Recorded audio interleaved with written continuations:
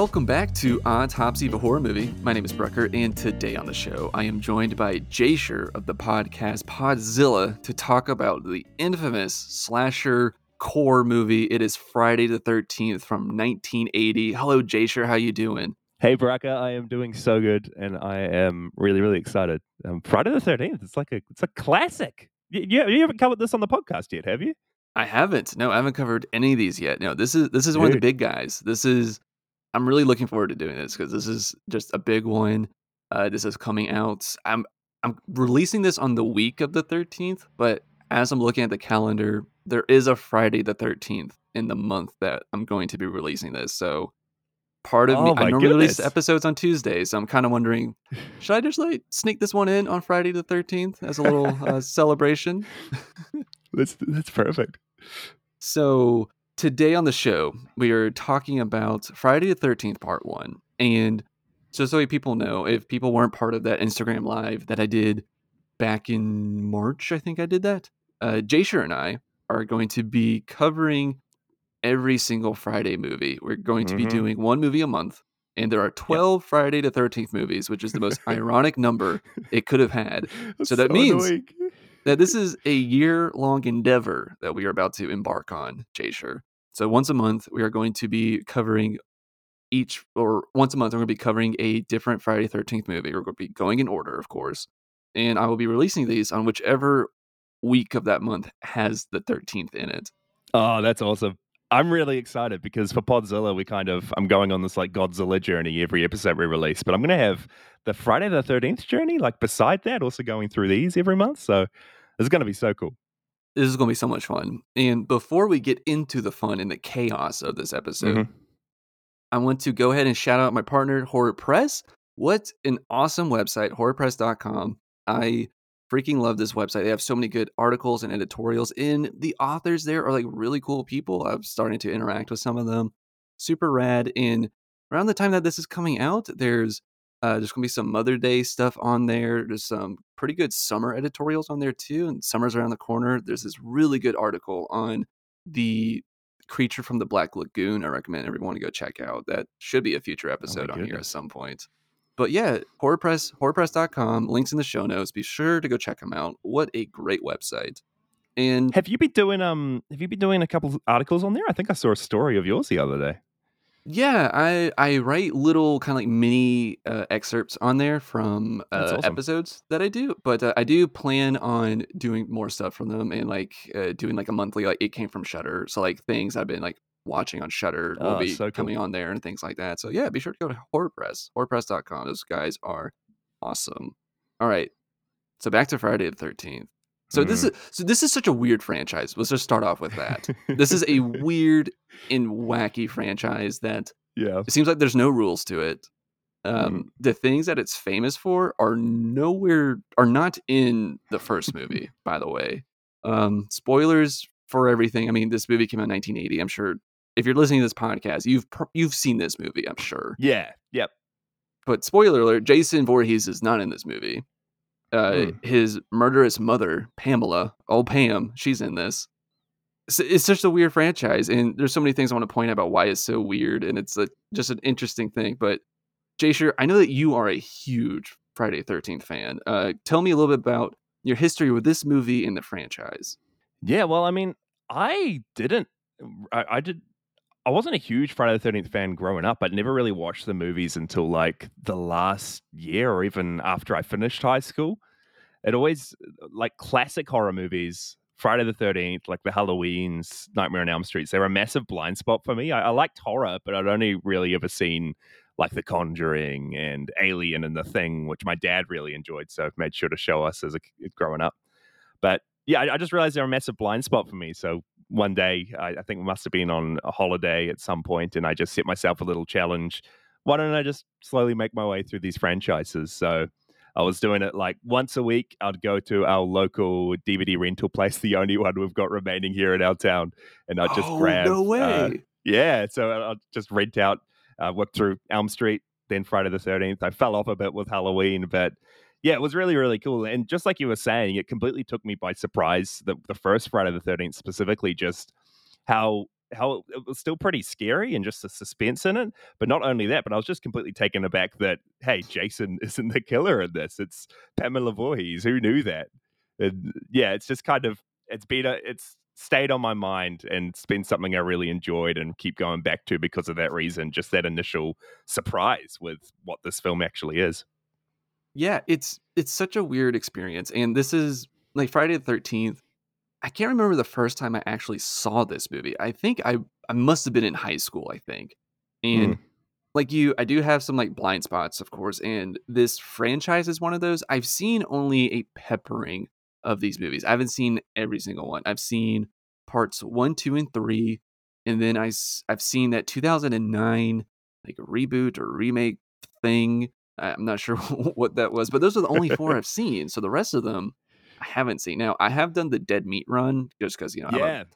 I was a Yep. fan of that YouTube channel well before I even got into podcasting for this show and everything. But I mean, it's such a weird franchise. I mean, it Friday 13th is, I want to say it's like a cornerstone in my love of horror, but Mm. it's honestly, it was like the video game that kind of really got me into the franchise. Yeah. That came out in like 2017, I think. That Friday Must 13th have video been game, which now. is I really enjoyed playing that game. I try to get on there when I can, but it's very different these days.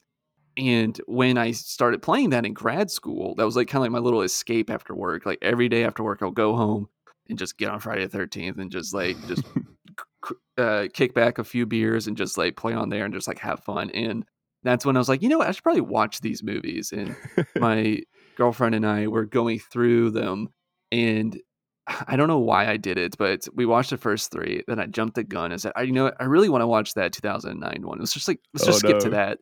Yeah. And she really didn't like it. She didn't like the sleeping bag kill that's in it. She goes, "That's too Yeah. much for me." So that kinda derailed, the viewings, but I'm excited to go on this adventure together. And, Yeah, it's funny you say all that as well because Dead Meat specifically, that's something that I found while watching the series the first time, and the game is something I fell in love with as well. So it's this weird thing that it's been a real formative like franchise for me, especially with my love for horror movies. But it's not just the movies that did that; it's been things like James A. Janice and been things like the video mhm. game, and just it's a whole lot of things all in one. But it's funny that we both kind of had that similar experience. Yeah, and it's like kinda like you said, like this franchise is very ubiquitous. There's so many things and channels that this has, like, spilled into, and to people that are not familiar with horror, they kinda just use Friday the 13th as, like, synonymous for the slasher movie. Yeah, Um, yeah, and, you know, there's the Jason hockey mask with the machete, and it's even iconic. been, like, yeah, it's iconic, and but we don't get that to the 3rd movie, and it's so fucking Yeah. weird, isn't that? So And funny. it is, and it's also, like, blended and, like, people kinda have, like, a false memory with, like, because 'cause there's been so many, like, adaptations of this, like, where we see, Mm. like, guys in hockey masks with their chainsaws, which he never wields a Yeah. chainsaw in these. I mean, so it's just, like, a weird franchise, but let's talk more about part 1 from 1980.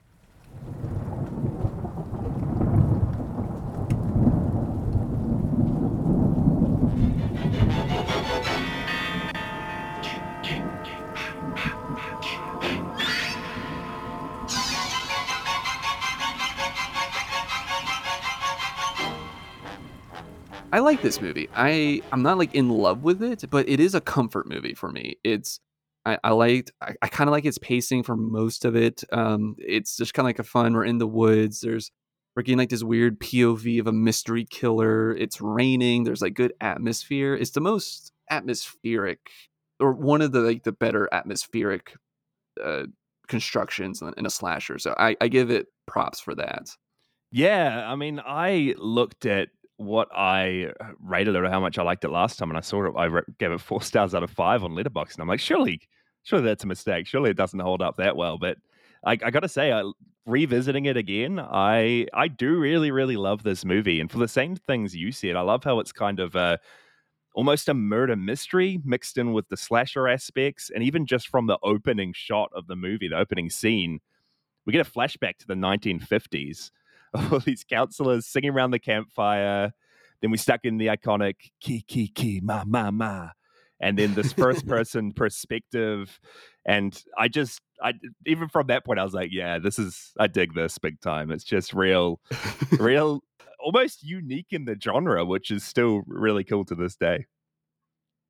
I think it's such a testament to the people that were making this movie, because not Yeah. necessarily the person in the director's chair, who I think is probably the weakest craftsman in Hmm. this movie, but Agree. he surrounded himself with a good team. Like Tom Savini fucking I just know. knocked Knocks it it out out of of the the park. park. So good. Ah, so good. I think that's the thing that sticks out the most to me, is that the practical effects are so good. The music, Harry Manfredini's score in this is Mm. fantastic. It's so good. It honestly deserves to be in a better movie. I Oh my mean, goodness. Yeah, I was completely taken aback by the music. And again, I don't know if it's because the video game features it so heavily and it was almost like nostalgic for that reason for me. it But is. iconic stuff. Iconic. It's so good. And so I guess I'll talk about like the director like a smidge. So this movie was Mm. directed by Sean S. Cunningham. And the kind of conception of this movie is very unique and bizarre. So Sean S. Cunningham just wanted to make a horror movie, and he came up with a title first, which was Friday the 13th. And he had no script, no story, literally had nothing. He says, "I'm just going to make a movie called Friday the 13th." And he was curious if there were any like legal rights issue with that name. So what he to make sure that there wasn't, he took an ad out in the paper, like a full page ad saying like Friday the 13th coming in theaters, the scariest movie you've ever Really? seen. Before they'd even written anything at all. And he did that to Wow. see if like he would get any letters from lawyers saying, "Hey, you can't use that name." And he didn't, but it got the interest of like some like production companies and other like filmmakers. So Sean X Cunningham reached out to Victor Miller, who was the writer of this movie. Mm. And basically Victor Miller says that Cunningham called him and just said, "Hey, Halloween made a ton of money. We need to rip it off." And that's basically what he said. So Victor Miller went to the theaters, watched Halloween, took notes, and basically came up with this formula that we see in Friday the 13th, in which is that the movie opens up on a prior event, so like an evening that happened in the past in which teens died. The present day teens are busy fornicating and doing drugs, and Mm. there are no adults around to save them. And that was kind of like his basic formula for this. And I mean, how you just said, that's how this movie opens up back in 1958. Yeah. And then we go to the present, and there's just no adults, it's teens doing shit and everything. And I mean, and that's it. I mean, they just kind of boiled it down to those elements. And also kind of like this, like they kind of added in like this mysterious thing with the killer not knowing who it is. And I did love what Harry Manfredini, the composer of this movie, what he was saying is that that dude is very smart, and he spoke very intelligently about how he wanted to craft a score and how he wanted music to play a role in this. And in his whole idea for this was very similar to what John Williams wanted to do in Jaws, and that he wanted the music to cue the killer, and that's it. He didn't want music or his score to be used in other parts for like false scares. Wow. He, so whenever we hear his score, that's when the killer is on the screen. And there's other times when there's false scares, like when we have Ned at the archery range and he shoots that arrow at Brenda, and that's kind of like a jump scare, but there's no Yeah. music with it. No score behind it. Yeah. Yeah, and Harry Manfredini said that was he goes, I could have done like like a point, just like a jump scare to add with it, Mm. but I only wanted to save my music for the killer, and the killer wasn't there. So it's just like all these people around Sean S. Cunningham were like really smart and like cool in how they wanted to do, and Sean S. Cunningham's Yeah. just wanting to rip off Halloween. So I don't know, I just find that That's hilarious. crazy. I never knew that story, and even like it didn't even click this time around that the flashback scene's very, very reminiscent of the flashback scene how Halloween starts off. Like that's insane. I never knew any of this. Yeah, it's great. I mean, I got the box set, so I have like these bonus features, and guys, I just fucking love bonus Oh, features. It's jealous, dude. it's my crack. It's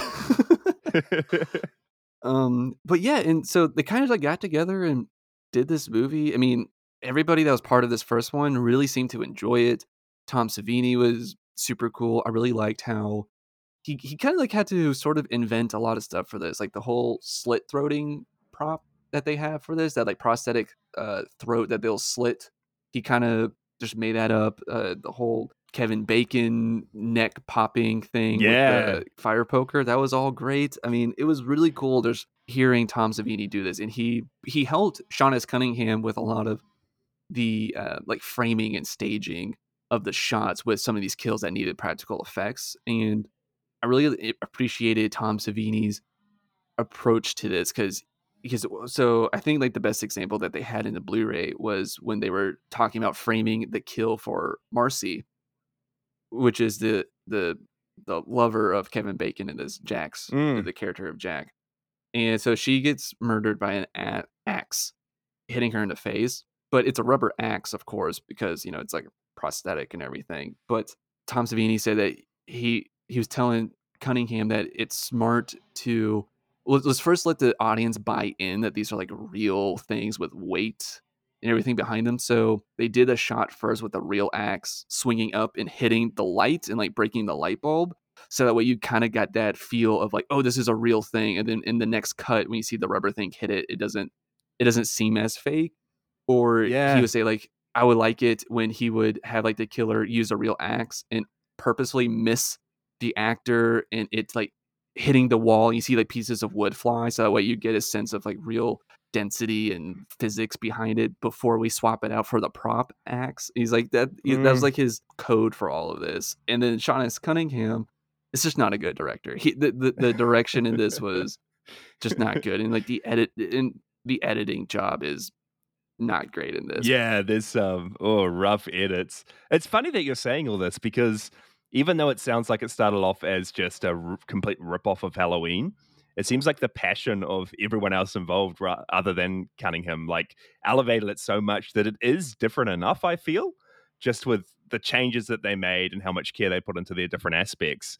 Like, I think it stands on its own. Did this very much remind you of Halloween? Do you think it's a clone, or do you think it's different enough? It's close to it. I mean, it will be different. So they were smart enough to not have like that element of kids or babysitting in this because if there Yeah. was any element of like if Yeah, like you're Steve right. Christie had like a kid, like one of his like sons or daughters with him, and like when he went to go get a cup of coffee for 4 hours, and he just left the kids with the counselors, and they're like, "Oh, we gotta like watch Little Tommy or whatever." Um, I think then they'd be like, "Okay, what are you guys doing here?" Or if it would have been like Pam killed her nieces and nephews, like still having that like sibling or relation bond between the killer and the victims. I was like, all right, that might be a little close, Yeah, but you're like right. Yeah. I feel like that this is enough to where it's like, okay, there's definitely like inspiration from this other slasher, but this kind of like galvanized a lot of the tropes that we get. Like Mm. Halloween kind of just like established sex equals death, but this one's Yeah. just like hold my beer Halloween. Like this Yeah. franchise just 100%. that is the rule of it. Yeah. Yeah. That cut when we go back to Steve Christie and he's just sitting enjoying coffee. So good. And What's he I been love that doing? Everyone's just getting killed. He's just enjoying a cup of coffee.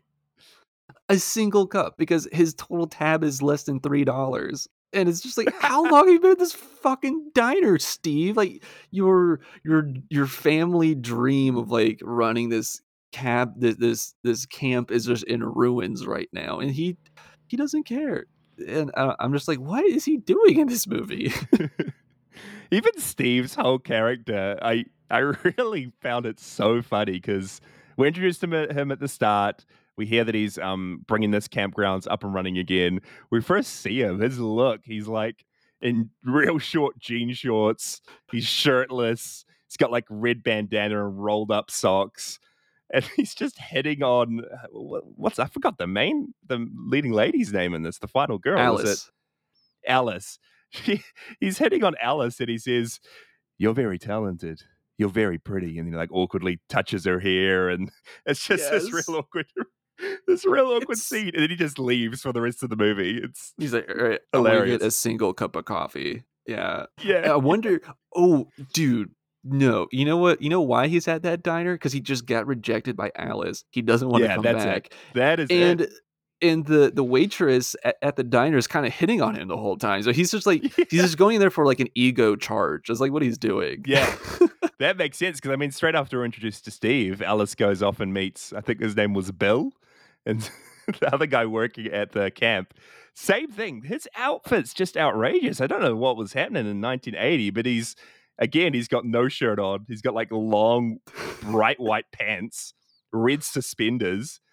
It's just The wardrobe in like this the is fashion. phenomenal. Oh my It goodness. it's so good. I There's this podcast I listen to called We Hate Movies, and I love one of their quotes about this movie. They said, "It's the '80s, but like we're just coming out of the '70s, so everybody looks like garbage, but they're gorgeous at the same time." Yeah, yeah, I can see it. I can see it. Oh my goodness. But that character you just brought up, Bill, do you know who that was played by? Like who he's related to? No, I didn't know at all. So the character of Bill, later on in this movie, he's like playing a guitar and he's the one that gets like shot with arrows and is pinned up to a Yeah. door. His name is Harry Crosby. He is Bing Crosby's son.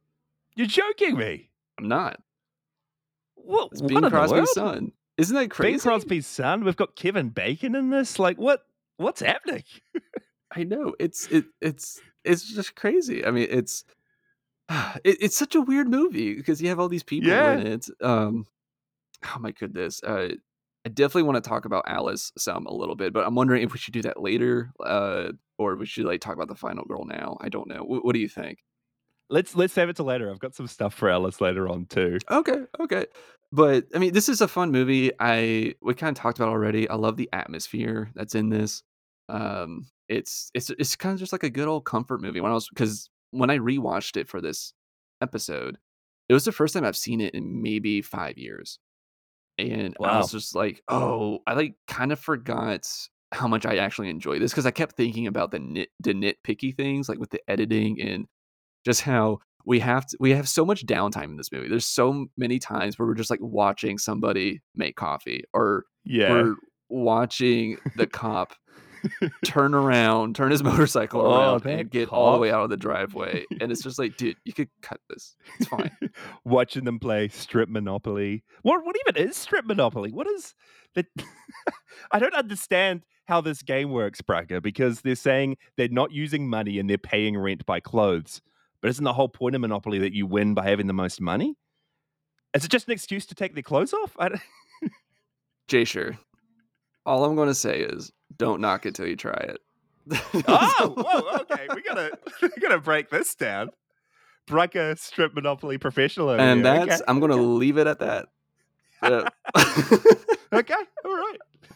But no, that is a funny scene because that's kind of like it's way more creative than what we get in things like Chopping Mall, where it's just like a fucking orgy inside like a Yeah, sofa so store. true. Yeah, Yeah. yeah.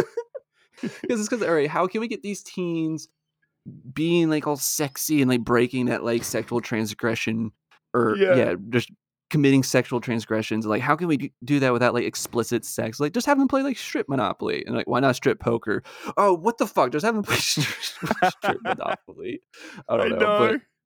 You're so right though. Like the decisions when it comes to just, I guess, how much sex to actually show. Like I was surprised of how little sleaze there was in this. I mean, we do get one sex scene between Kevin Bacon and I think it's Marcy.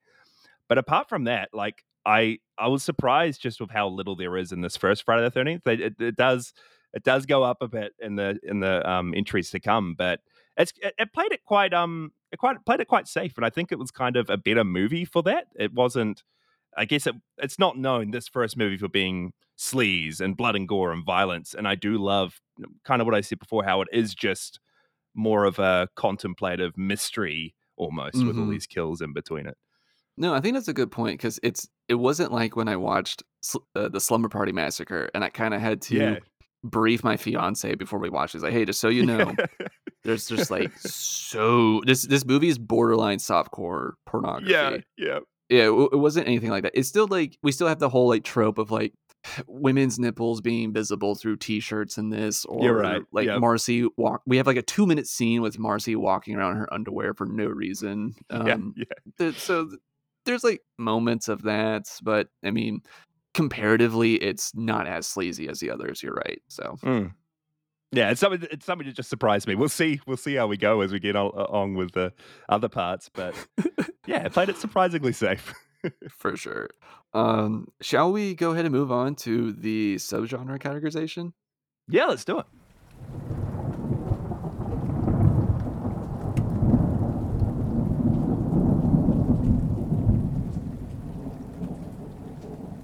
So the subgenre categorization for Friday the 13th Part 1 from 1980. I mean, up top, it's purely a slasher. It's a slasher movie. Yeah, 100%. It's more slasher than even I would say Halloween, just with the amount of kills and the amount of gore. This is Mhm. pretty much the go-to in my mind when I think an 80s slasher film. Yes, and it kinda like how we talked about, it really sort of solidified a lot of the rules that we think of with slashers, with the kills, the sex and drugs. Uh, Mhm. we get people investigating noises in this. We get people investigating weird Yeah, things, people going off by themselves. It is that whole trope. It has, like, all those tropes that we think of, and it has the trope of the final girl too, which we get in slashers. And kinda like what you're saying, it's even more slashery than Halloween to an extent because, yes, Halloween's a slasher, but there's also something about slashers when they are campy. Like, there's a lot of camp to it that it just, like, gives it a little bit more pizzazz to say, like, this is, like, a capital S slasher, and this is way yeah. more campy, no pun intended, because it's at a camp, than Yeah. Halloween. It's way more campy than that. So, yeah, you're right. Yeah, this is, like, an capital S slasher. Mhm. I also did appreciate, just as I said before, the mystery elements. Like, I don't know if that's really a subgenre for horror movies like It's like this, a but whodunit, yeah. yeah, it is like a whodunit. Like, the Pam Miller being the killer is a mystery to the whole thing because you assume that it's Jason. You hear about this boy that died here. You hear about why it's called Camp Blood, and you assume that this guy's probably coming back from revenge. But then to change it up and be like it's his mother, it's just interesting for a movie like this. It is, and it's kinda also interesting how they build the mystery for this, isn't it? Mm, Because, like you said, they, like, you maybe think it is Jason because we get a lot of our exposition from the truck driver at the beginning of this movie that picks up Annie. yeah. And Yep. I fucking love the rap sheet that he has for Pamela Voorhees not knowing it's Pamela. He goes, "The kid drowned in '57. There's 2 murders in '58. Water poisoning, arson." There's just been, like, all these random so, like, Mrs. Voorhees is just running Yeah. around this camp at night in her sweater, just, like, setting the cabins on fire and poisoning the water. Just Yeah. So funny when you realize who it is. It's so It's good. like, I kinda wish we got some, like, flashbacks of her just, like, Yeah. wearing kinda like the like the war paint, like, camo, just, like, Imagine going I'm full just like, Arnold Schwarzenegger, "Yes! Camilla. Like, imagine. Get back in the Oh, cabin." Yeah, yeah. I think, like, uh time has been kind to this movie in the way that most people will be like, "Oh, it's Jason. Jason is the killer." And it might still surprise people that watch it, which I think is actually really cool how it's just and because of pop culture and because of how well known this movie is, it will surprise people perhaps even more than when it was released. Mhm. I think my only gripe with the mystery part, and this is just like a personal thing, I just wish that we Yeah, get like a little bit more clues. Like, I wish that she was an established character that like we had met you're right. previously, just Yeah. because I think that would be more shocking when that happens. Because I mean, she's not introduced into the movie till like the last 15 minutes or something like Mm. that, and so it's kind of like it's pretty surprising when we see her and because it's like, "Who the fuck is this?" Like, and you do get that shock of like, "Oh, this whole Yeah. time has been this middle-aged woman? That's crazy."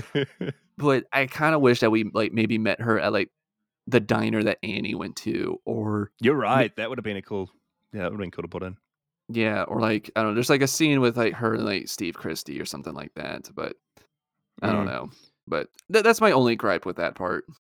Yeah, and I did appreciate a few little clues. Like, even though we didn't see her at the start when it opens on these two counselors that are making out and they get killed, you can tell when they, I mean, it's all in first person from Pamila's perspective, but you can tell when they see her, they're like, oh, sorry, we weren't doing anything. So, like, they kind of respect her and know of her and look up to her. Like, they wouldn't be responding that way if it was a kid. Yeah. So, there are little clues and hints, which I did pick up on a bit more this time around, which I appreciated. Don't tell my mom. Yeah, yeah. Yeah, They yeah, kind of have yeah, that yeah. attitude about it. Yeah, Um, 100%. and outside of that, I mean, this is kind of like a stupid note, but I mean, I think it's true. Friday 13th movies are kind of a genre of their own. I mean, they're kind of like Mm. their own beast in a way. I'm pretty sure that's all we got for subgenres for this one. It's pretty clear cut. It's classic. It's campy. It's a campy slasher. Ooh, however, though, is it? Can we qualify this as like a teen movie? Because you know how they're like Oh, you're teen right. movies. Is this Is a this like a teen movie? coming of age?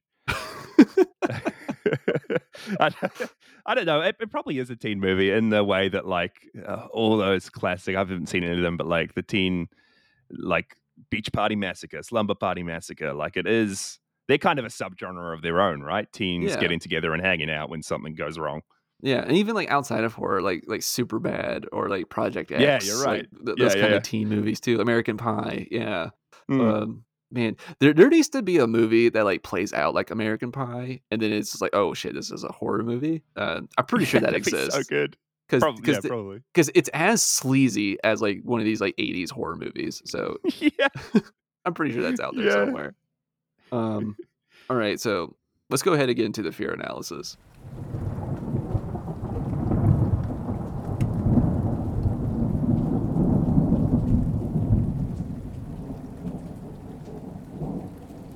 So, getting into the fear analysis, according to Dr. Carl Albrecht, there are 5 types of fears humans share psychologically, and those are the fear of extinction or death, mutilation, body invasion, loss of autonomy, separation, abandonment, rejection, and humiliation, shame, worthlessness, i.e., the death of ego. As I always do on the show, I'm just going to state, we're just going to use that as like a launching pad. But, Yeah. all right, Jay, sure. I'll let you kind of get the ball rolling. What kind of fears do you automatically see this movie playing off of? I really love that you do this as a section on each of your episodes. It's something I always look forward to, and I think I said it last time I was on, but this is something that's like embedded into my brain when watching horror movies. Now I'm like, Oh, what's thanks, what's man. this? What would the fear analysis be for this? What kind of things is it trying to show? But I think definitely for this one, extinction. I mean, people are dying. People realize that others are dying, and they're wanting to survive as long as they can. Also, the mutilation one. I mean, bodies are getting mutilated left, right, and center. Real gory. Even at the end, the dismemberment of Pamela Voorhees. That dude, that shot. Pamela getting her Pamela the slow mo, her getting her head cut off, her hands still moving as she's falling to the ground. It's fantastic. So good. Oh my goodness, Tom Savini, man.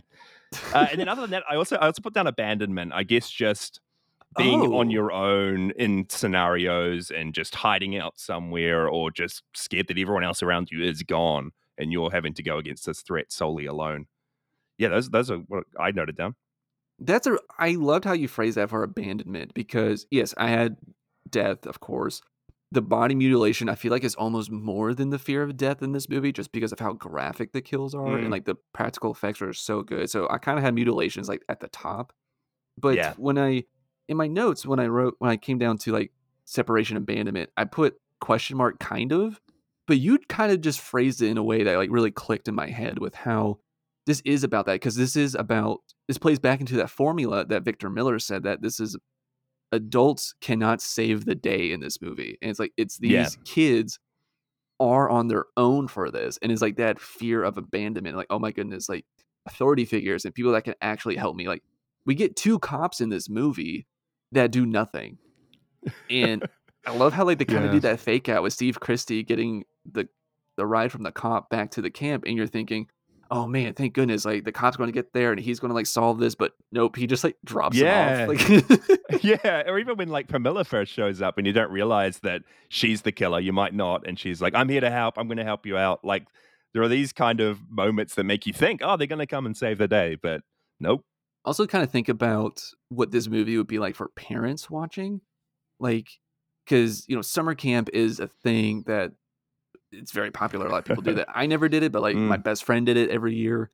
And if you think about it, you're letting this camp just take care of your child, and to think Yeah. that this is a possible outcome of like them drowning because like people just weren't paying attention, or them Mm. getting killed by someone enacting revenge on the camp or something like that.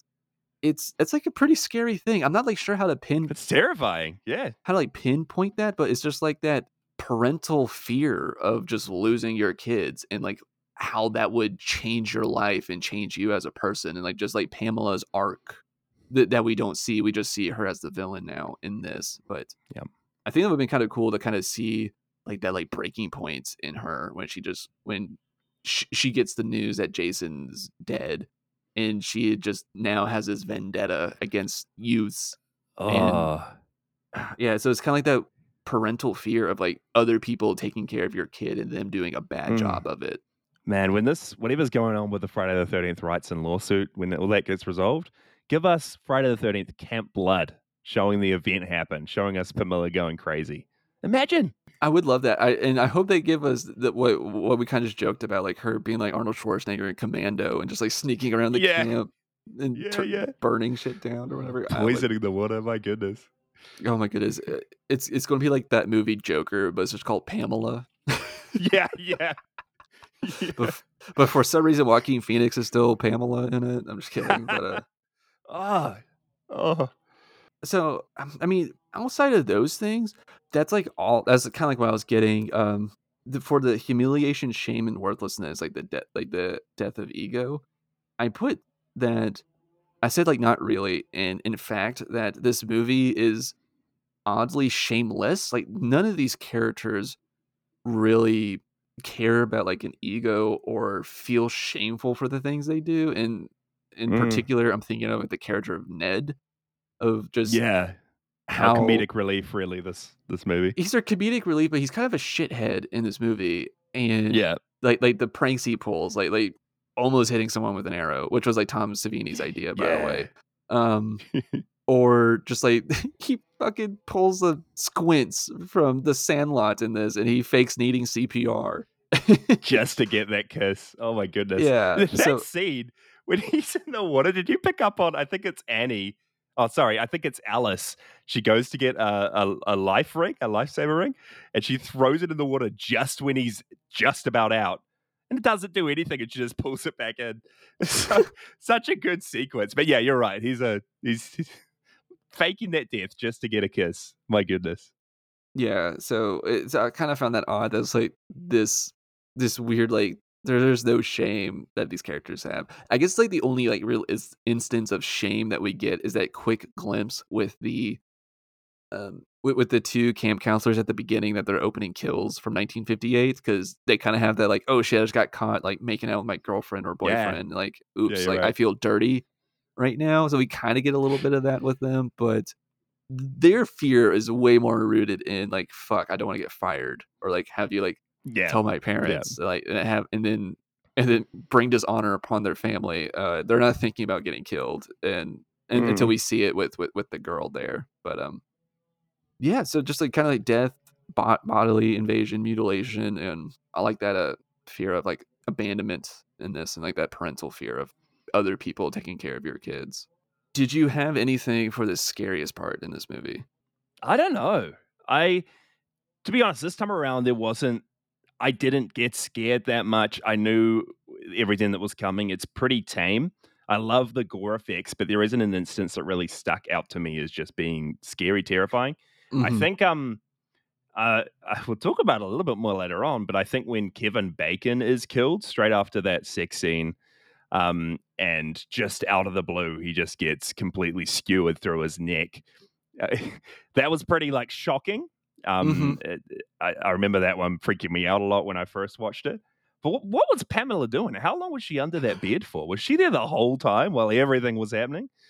Great question, man. Great question, because, like, she killed Ned, stuffed him in the top bunk, and then she was just Yeah. like the you know what? She's been, like, sneaking around these camps for decades, since the '50s. she probably knows which one is the fuck cabin, and she's like, Yeah, "This is you're the right. fuck You're cabin. right. I'm just going to chill here." This is the one. Yeah, this. Just go into town while she's just underneath the mattress. Pamela. Eh? Also, pervy Pamela. I'm now realizing she's just waiting to watch teens have sex and then kills them. Yeah. Kind of pervy. That's kind of the reason she's killing them in the first place, is because they're having sex. So what's happening here? Double standards, Pamela. Speaking of double standards, she baits Brenda later in this movie by like sounding like Jason, going, help me," and she like goes Yeah. and investigates to go save the kid. So she's like, wait, so she's killing one of the camp counselors for trying to save a kid now? Like, Doing the right thing. Yeah, it's play by your own rules, Pamela. we'll count it up to that she's just gone loopy. She's just insane at this point in time. But you're Oh, yeah. completely right. I caught that one too.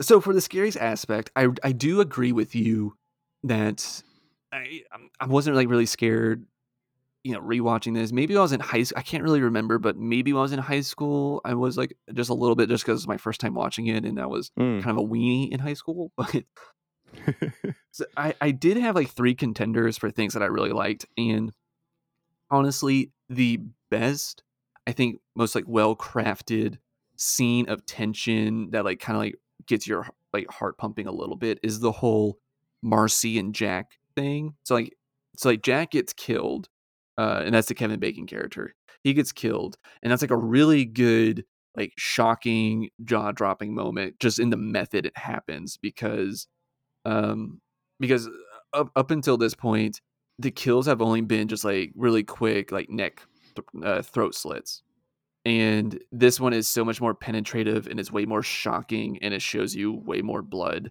It's very shocking, like, oh shit, and like it primes you for, oh fuck, like that was some like major bodily damage, what's going to happen to Marcy. And then Yeah. I will give Cunningham credit here. He frames and constructs this whole Marcy hunt down scene very well, because we get like the music starts to come in.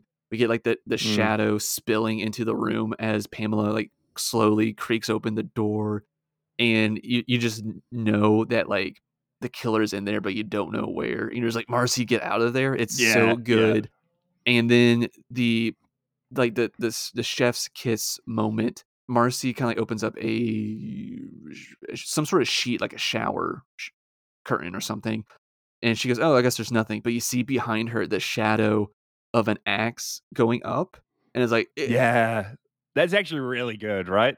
all of that's really good. That's And awesome. then like the practical effect of the axe like halfway through her skull is so good. So I had that, as while it didn't scare me, I was able to appreciate of like, wow, this is really good horror construction on film.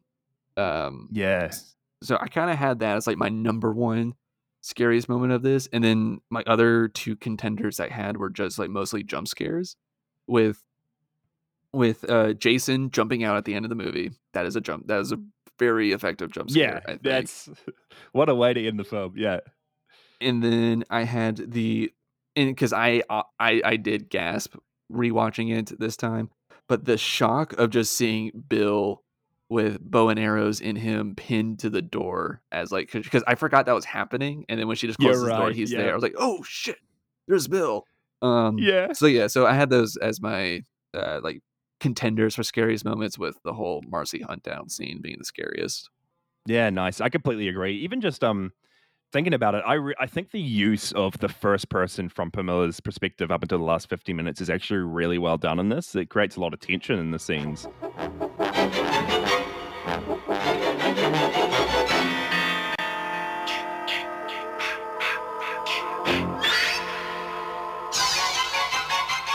To keep these Friday the 13th episodes fresh and spice them up a little bit, we are going to be adding in a new segment into these episodes, which are called the Voorhees Awards segment. So we are going to be Let's go. You didn't like my suggestion of Voorhees Awardies? I thought that was Voorhees Awardies. Yeah, okay. We I mean, if you want to, That's so bad. That Voorhees you want it to be rhymey or whatever, yeah, we could do that. So for the Voorhees Awardies section, we're going to be talking about best kills, practical effects, the best and worst acting, our favorite quotes, and best death acting. Oh, and I almost forgot the Friday Fuckhead Award. Hmm. And we will Interesting to discuss see that. who you select for that one. That'll be Yeah. interesting. Yeah. I think that there's a unanimous choice for that, but we will get there. So let's first start off with it's a Friday film. Let's start off with Best Kill. Who do you have for Best Kill in this movie? I was tossing up between two, but I ended up going with, I keep calling him Kevin Bacon, but it's Jack, right?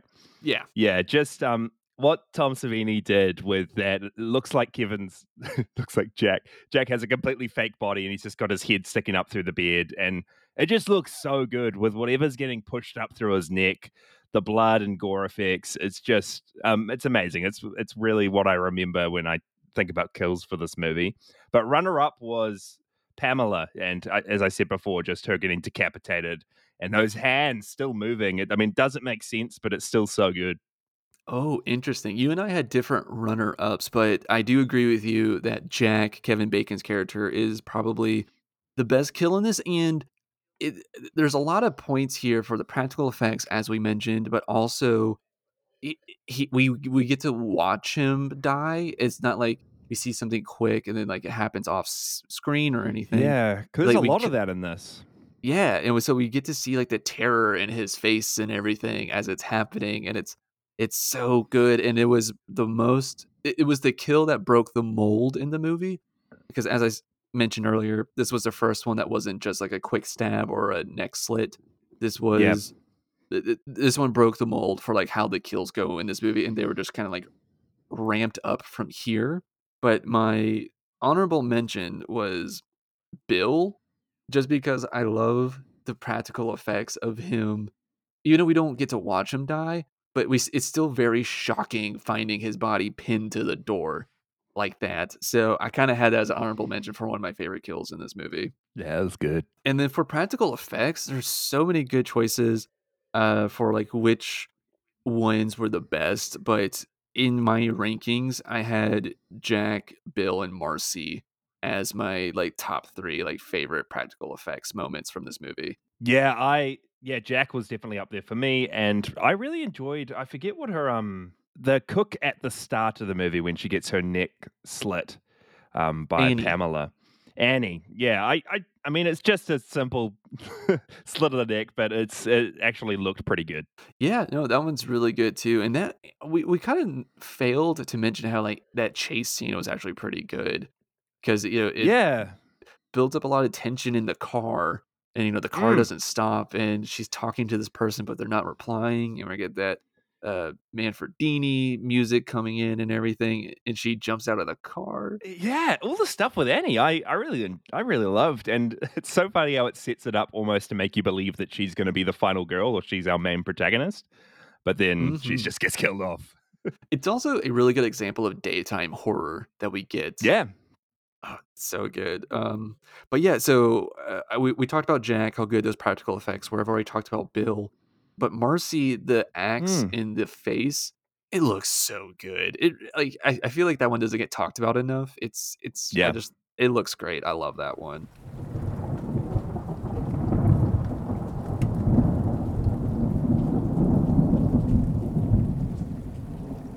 All right, now so for acting, so I think you put down in here the Crystal Lake Campiest Awards for like campy acting or whatever. The campiest counselor? Yeah. Yeah, the campiest counselors. That's it. All right, so for best and worst acting, who do you have? I didn't actually give it to a counselor thinking about this time around. I put down Ralph. Um, Ralph. Oh man, I old love it. Ralph. You're going to Camp Blood, ain't you? God damn it, Ralph, get out of here. Go on, get. Leave people alone. You'll never come back again. Oh, shut up, Ralph. It's got a death curse. I'm the messenger of God. You're doomed if you stay here. I think we just met Ralph. It's a death curse. You're doomed. You're all doomed. Yeah, he was just he was really good. I don't think he's a great actor, but it's just so campy. And all his line deliveries and just every instance of Ralph in this, he just randomly shows up in the pantry at Camp Crystal Lake and then just shouts at them all, then rides off on his bike. I loved it. Phenomenal, phenomenal decision from you because I kind of forgot it's supposed to be like the campiest acting, in this, but I kind of went with going in that same vein. I went with Pamela just because at the end she's Yeah, cuckoo for Cocoa Puffs at the end of this. 100%. Yeah. All her like monologues she does, it's Kill great. her, mommy, kill her. She does Yeah. like that whole thing. It's kind of crazy, but I think my favorite little like performance piece that she does in this, and it's not even like it's kind of goofy, but she, it's when she pins Alice in the corner and she's just backhanding her. Yeah. It's fucking hilarious, and The power behind those slaps. Oh my goodness. it's so good. I don't know. There's just something kind of comical about it, and like kind of campy. Just like because at this point in the movie, Alice is in a room that you want to be in if you're in a horror movie. She literally found the one cabin that's just filled with rifles, and she does nothing with them. Yeah. And they just result to hand-to-hand combat. It's kind of fucking hilarious.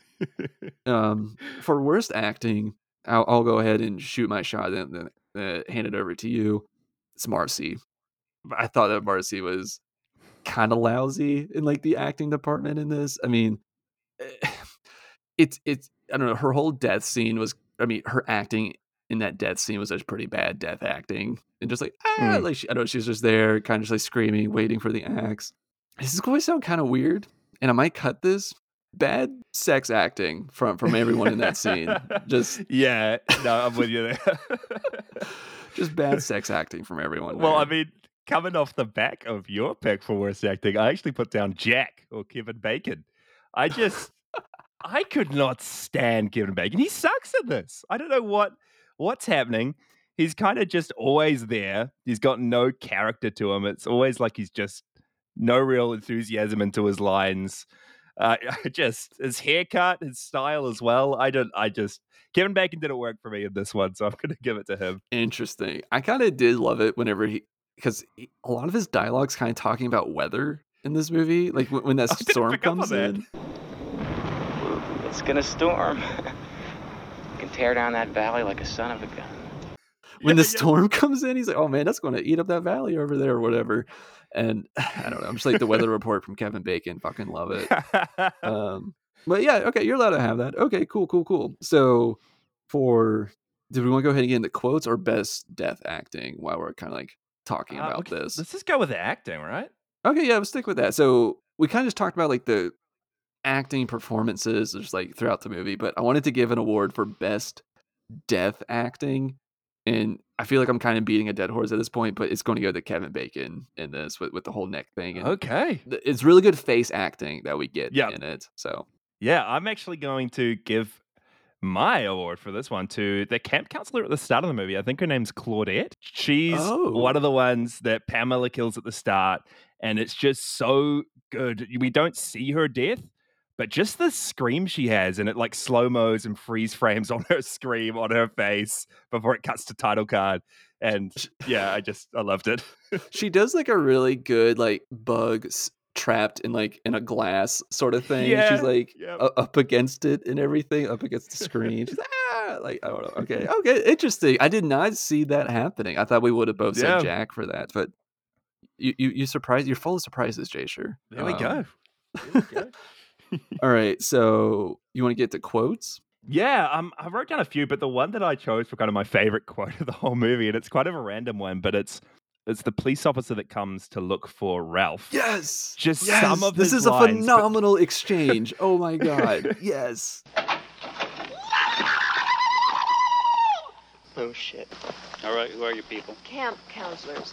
Nettie's just fooling around. Yeah, right. I'm just fooling around. Coaches. Chief Christie, hire you people?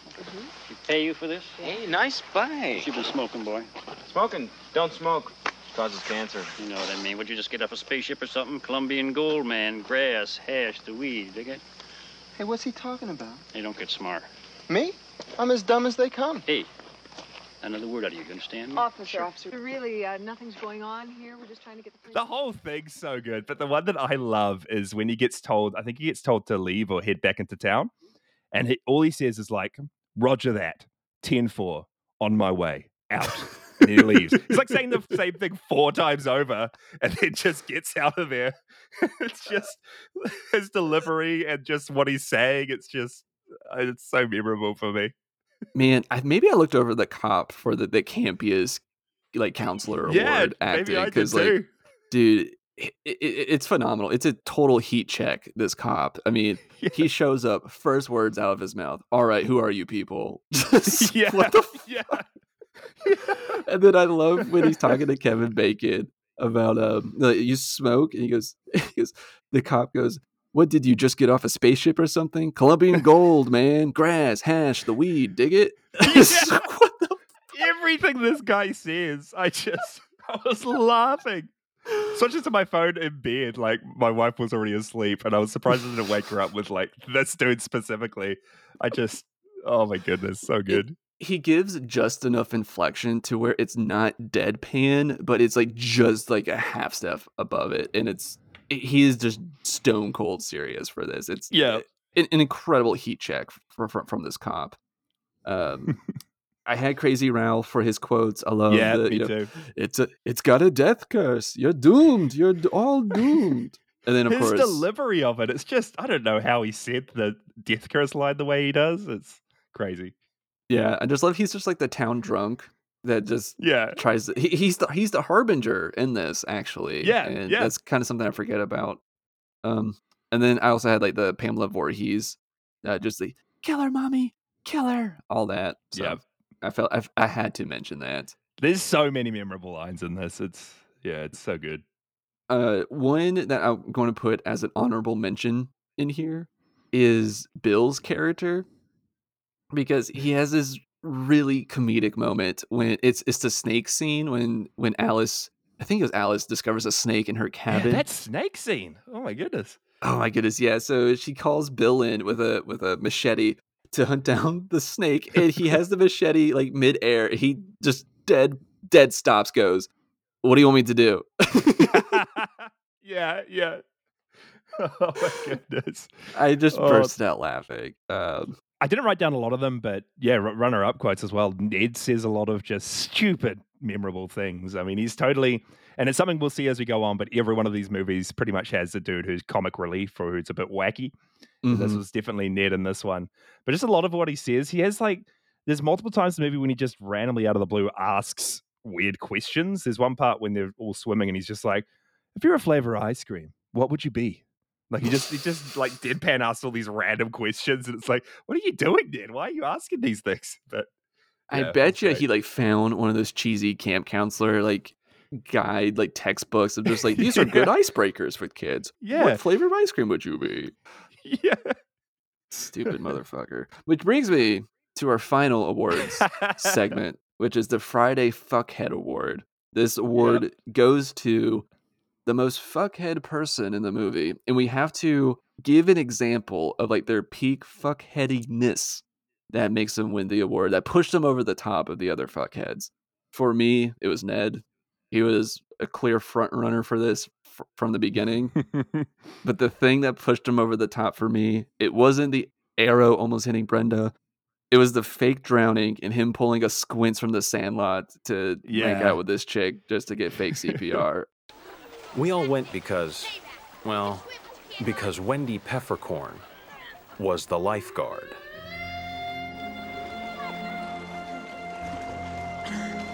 I've swum here every summer in my adult life. Every summer, there she is. I can't take this no more. Move! And he did the most desperate thing.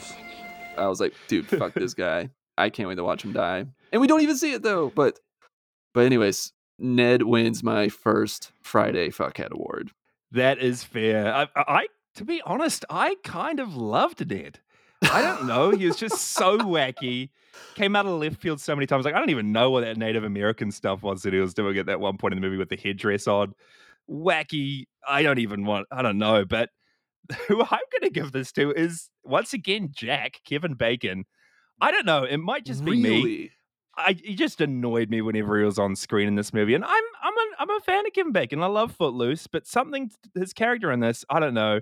And the scene that I was like, okay, I don't like this guy, was at the very start of the movie when they're just driving to the camp and he's jamming out to this random like banjo music that they're just booming over their stereo system.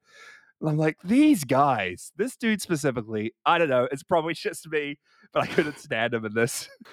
That's so funny. It wasn't because he wore the smallest Speedo ever and doesn't know how to dive into a lake. I forgot about that.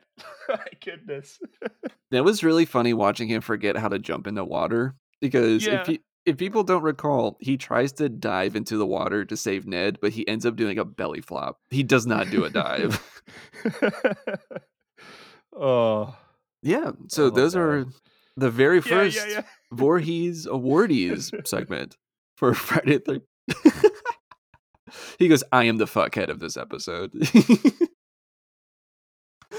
Oh my goodness. Alrighty, we shall move on.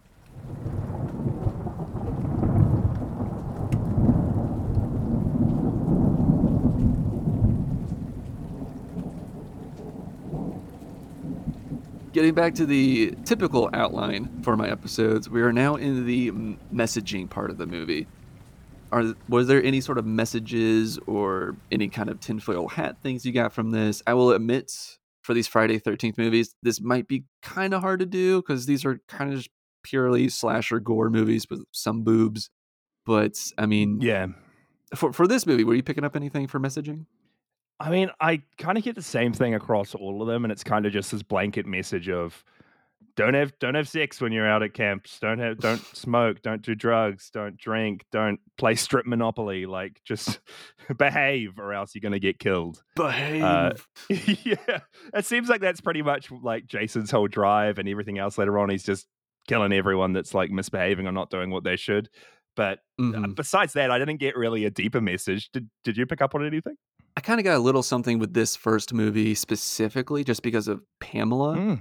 And I kind of saw this as like just the older generation blaming the newer generation for everything that's wrong in their lives. Oh, you're totally right. Yeah. Because she kind of just blanket statements, just hates camp counselors and youths. And because she's been doing this for like 20 plus years now, you know, from 58 to 1980. She kind of just has like this blanket hatred to this demographic because even though that's not the same like generation of people that were responsible for her kid's death, she still just like irrationally hates and blames this one group of people. So maybe not even just like generational hate, just a person hating on a certain group of people for something that one or two people actually did. So that's what I was kind of getting from this from Pamela, and I'm interested to see if the other movies have any other sort of things you get out besides kind of like you said. There's like, you know, these are the rules to survive a horror movie. Don't be stupid. Yeah. But yeah, no. In this one's kind of unique because we get that Pamela just cross-generational thing of her selecting camp counselors as like these are the types of people that I fucking hate and they deserve to die, even though they had nothing to do with the transgressions I have against them. Yeah, they're going to suffer for it.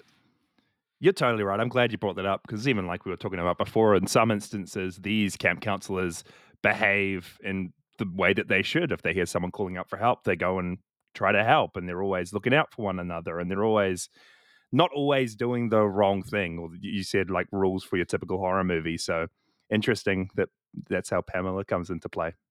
Yeah.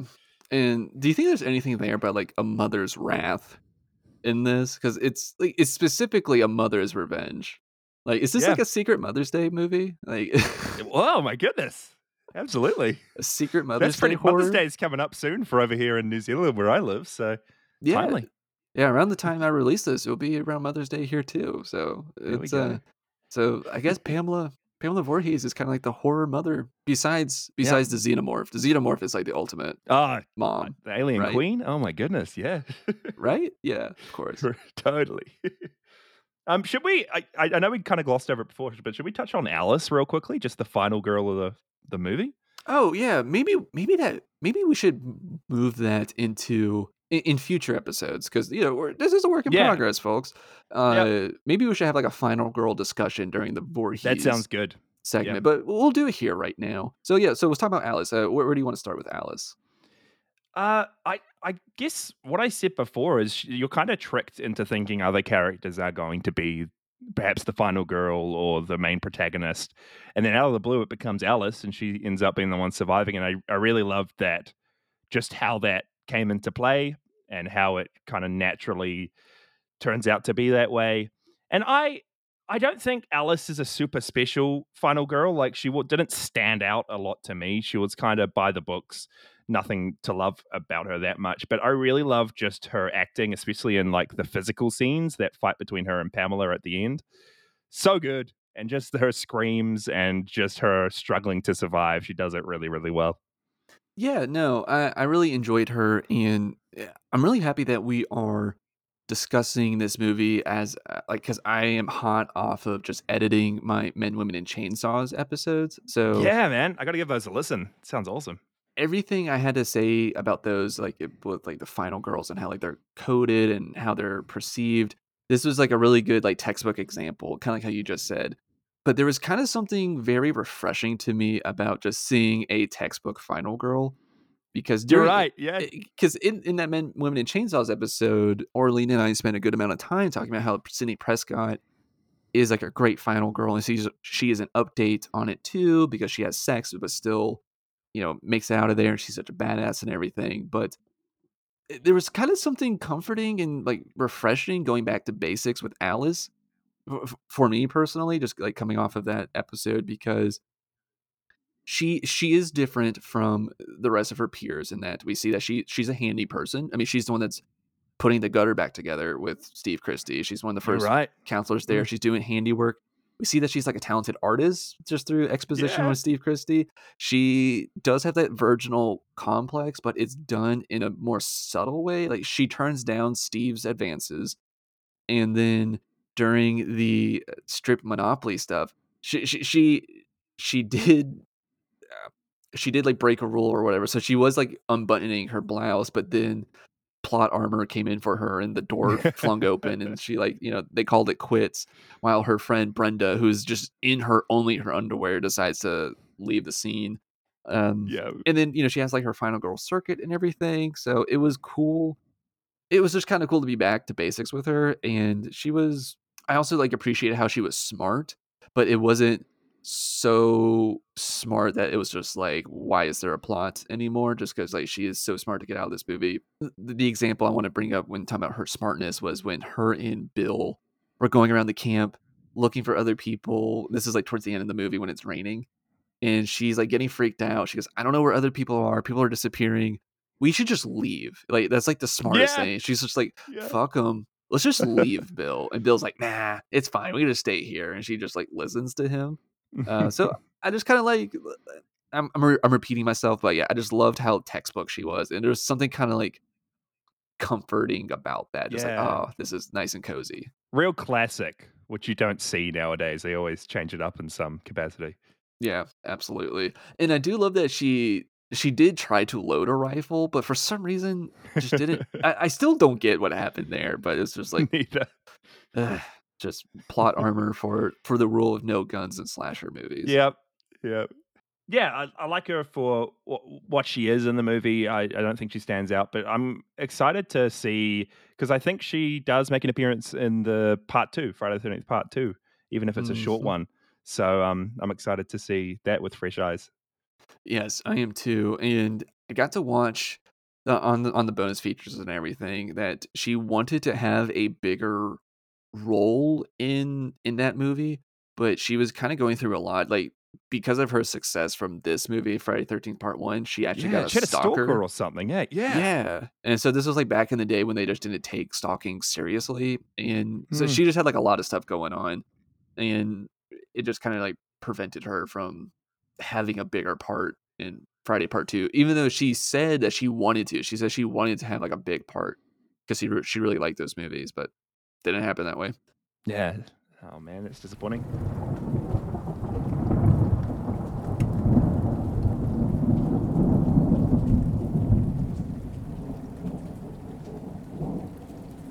Alrighty, it's time for our final segment of the episode, and this is the cabin in the woods trinket, and this is perfect. Even though this isn't a cabin in the woods movie, these are cabins in a woods.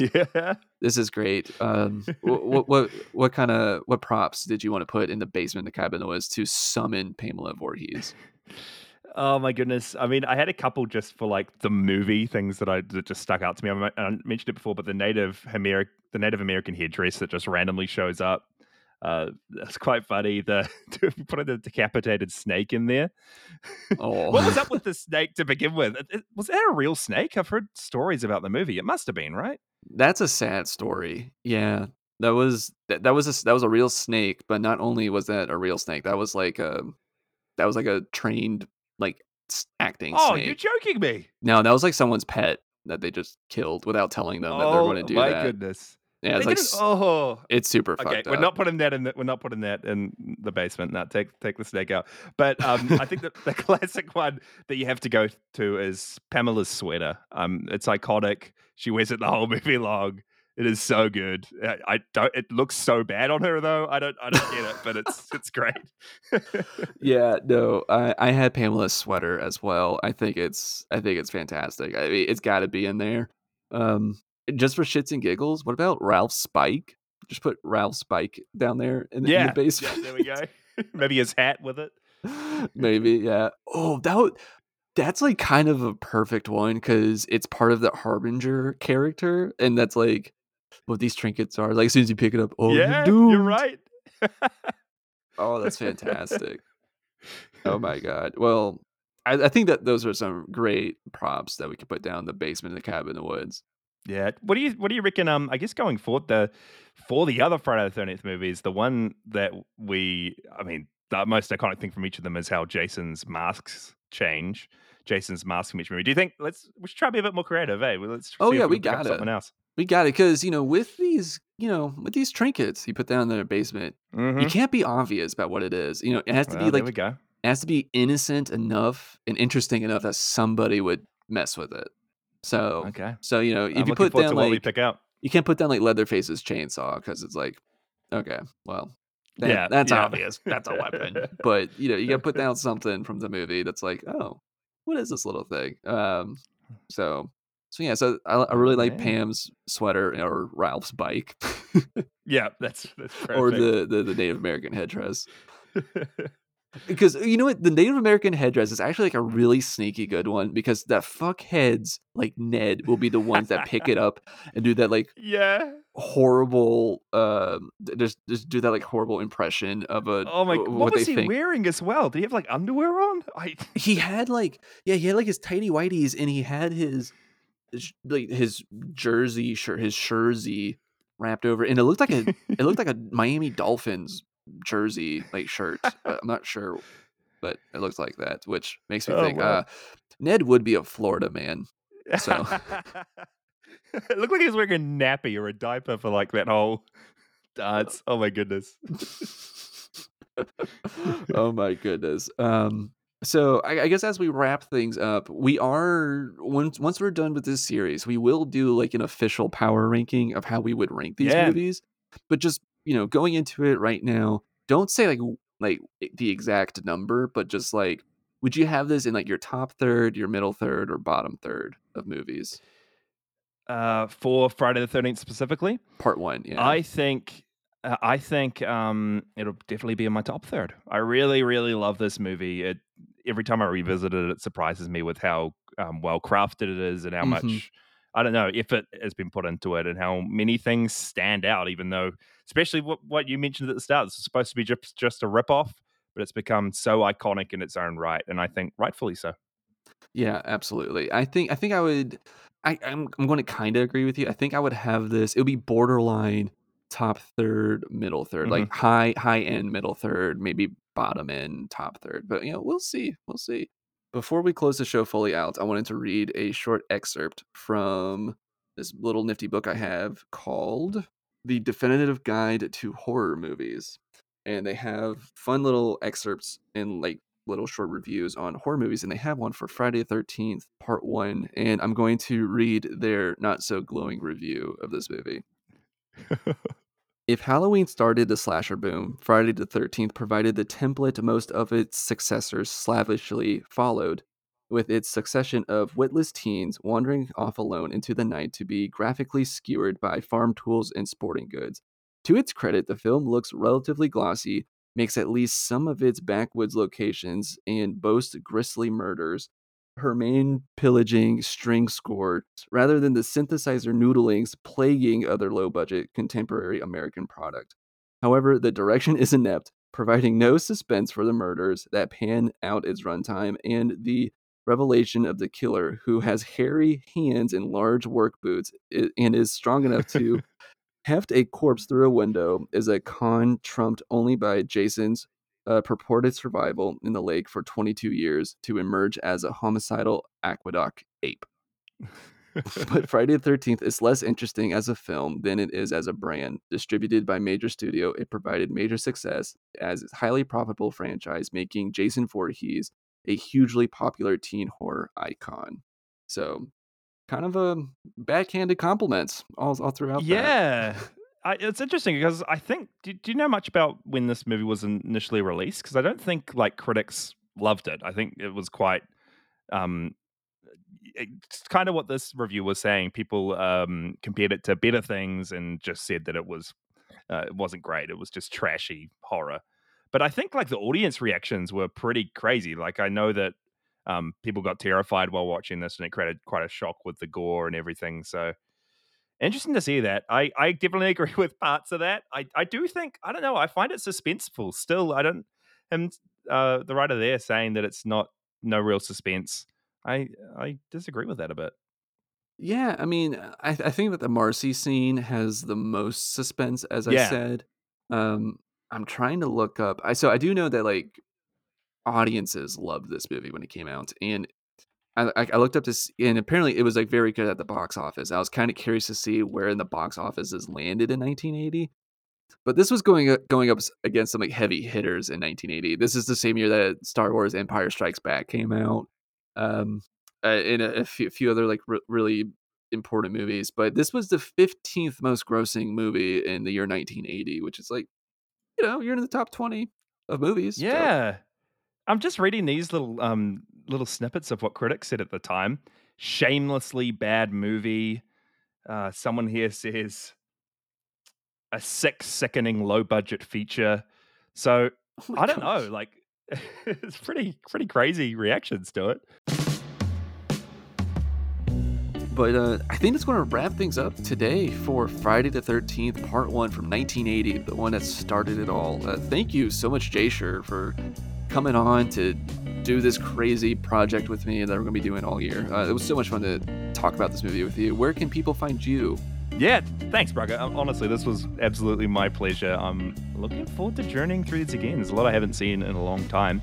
But yeah, if you want to check me out, I'm just Jashezilla, Jashezilla, on Instagram, Twitter, all socials. And I do a podcast with my brother called Podzilla, where we watch through all of the old school Toho, Kaiju, Godzilla movies. We had Brucker on a little while back to talk about a crazy evil giant mushroom movie called Matango, but it was quite good. We both really enjoyed it. So dive into that, Matango on Podzilla, if you're interested. Matango was fantastic, and that was an awesome conversation that we got to have on there. And thank you for inviting me. That was so much fun. Thank you, everybody, for listening. Please be sure to follow me on Twitter and Instagram at Brucker Horror. Check out my Patreon at patreon.com/Brucker Horror. I want to say thank you to Jasher, Cleveland, Tiffany, and James. And I also wanted to give a fun shout out to Horror Press. Be sure to go check out horrorpress.com. Links in the show notes, and there will be links in the show notes for Podzilla as well. I'll see you guys next time. Be sure to not go investigate weird noises in the woods. Be sure to watch some good movies. Bye. Awesome.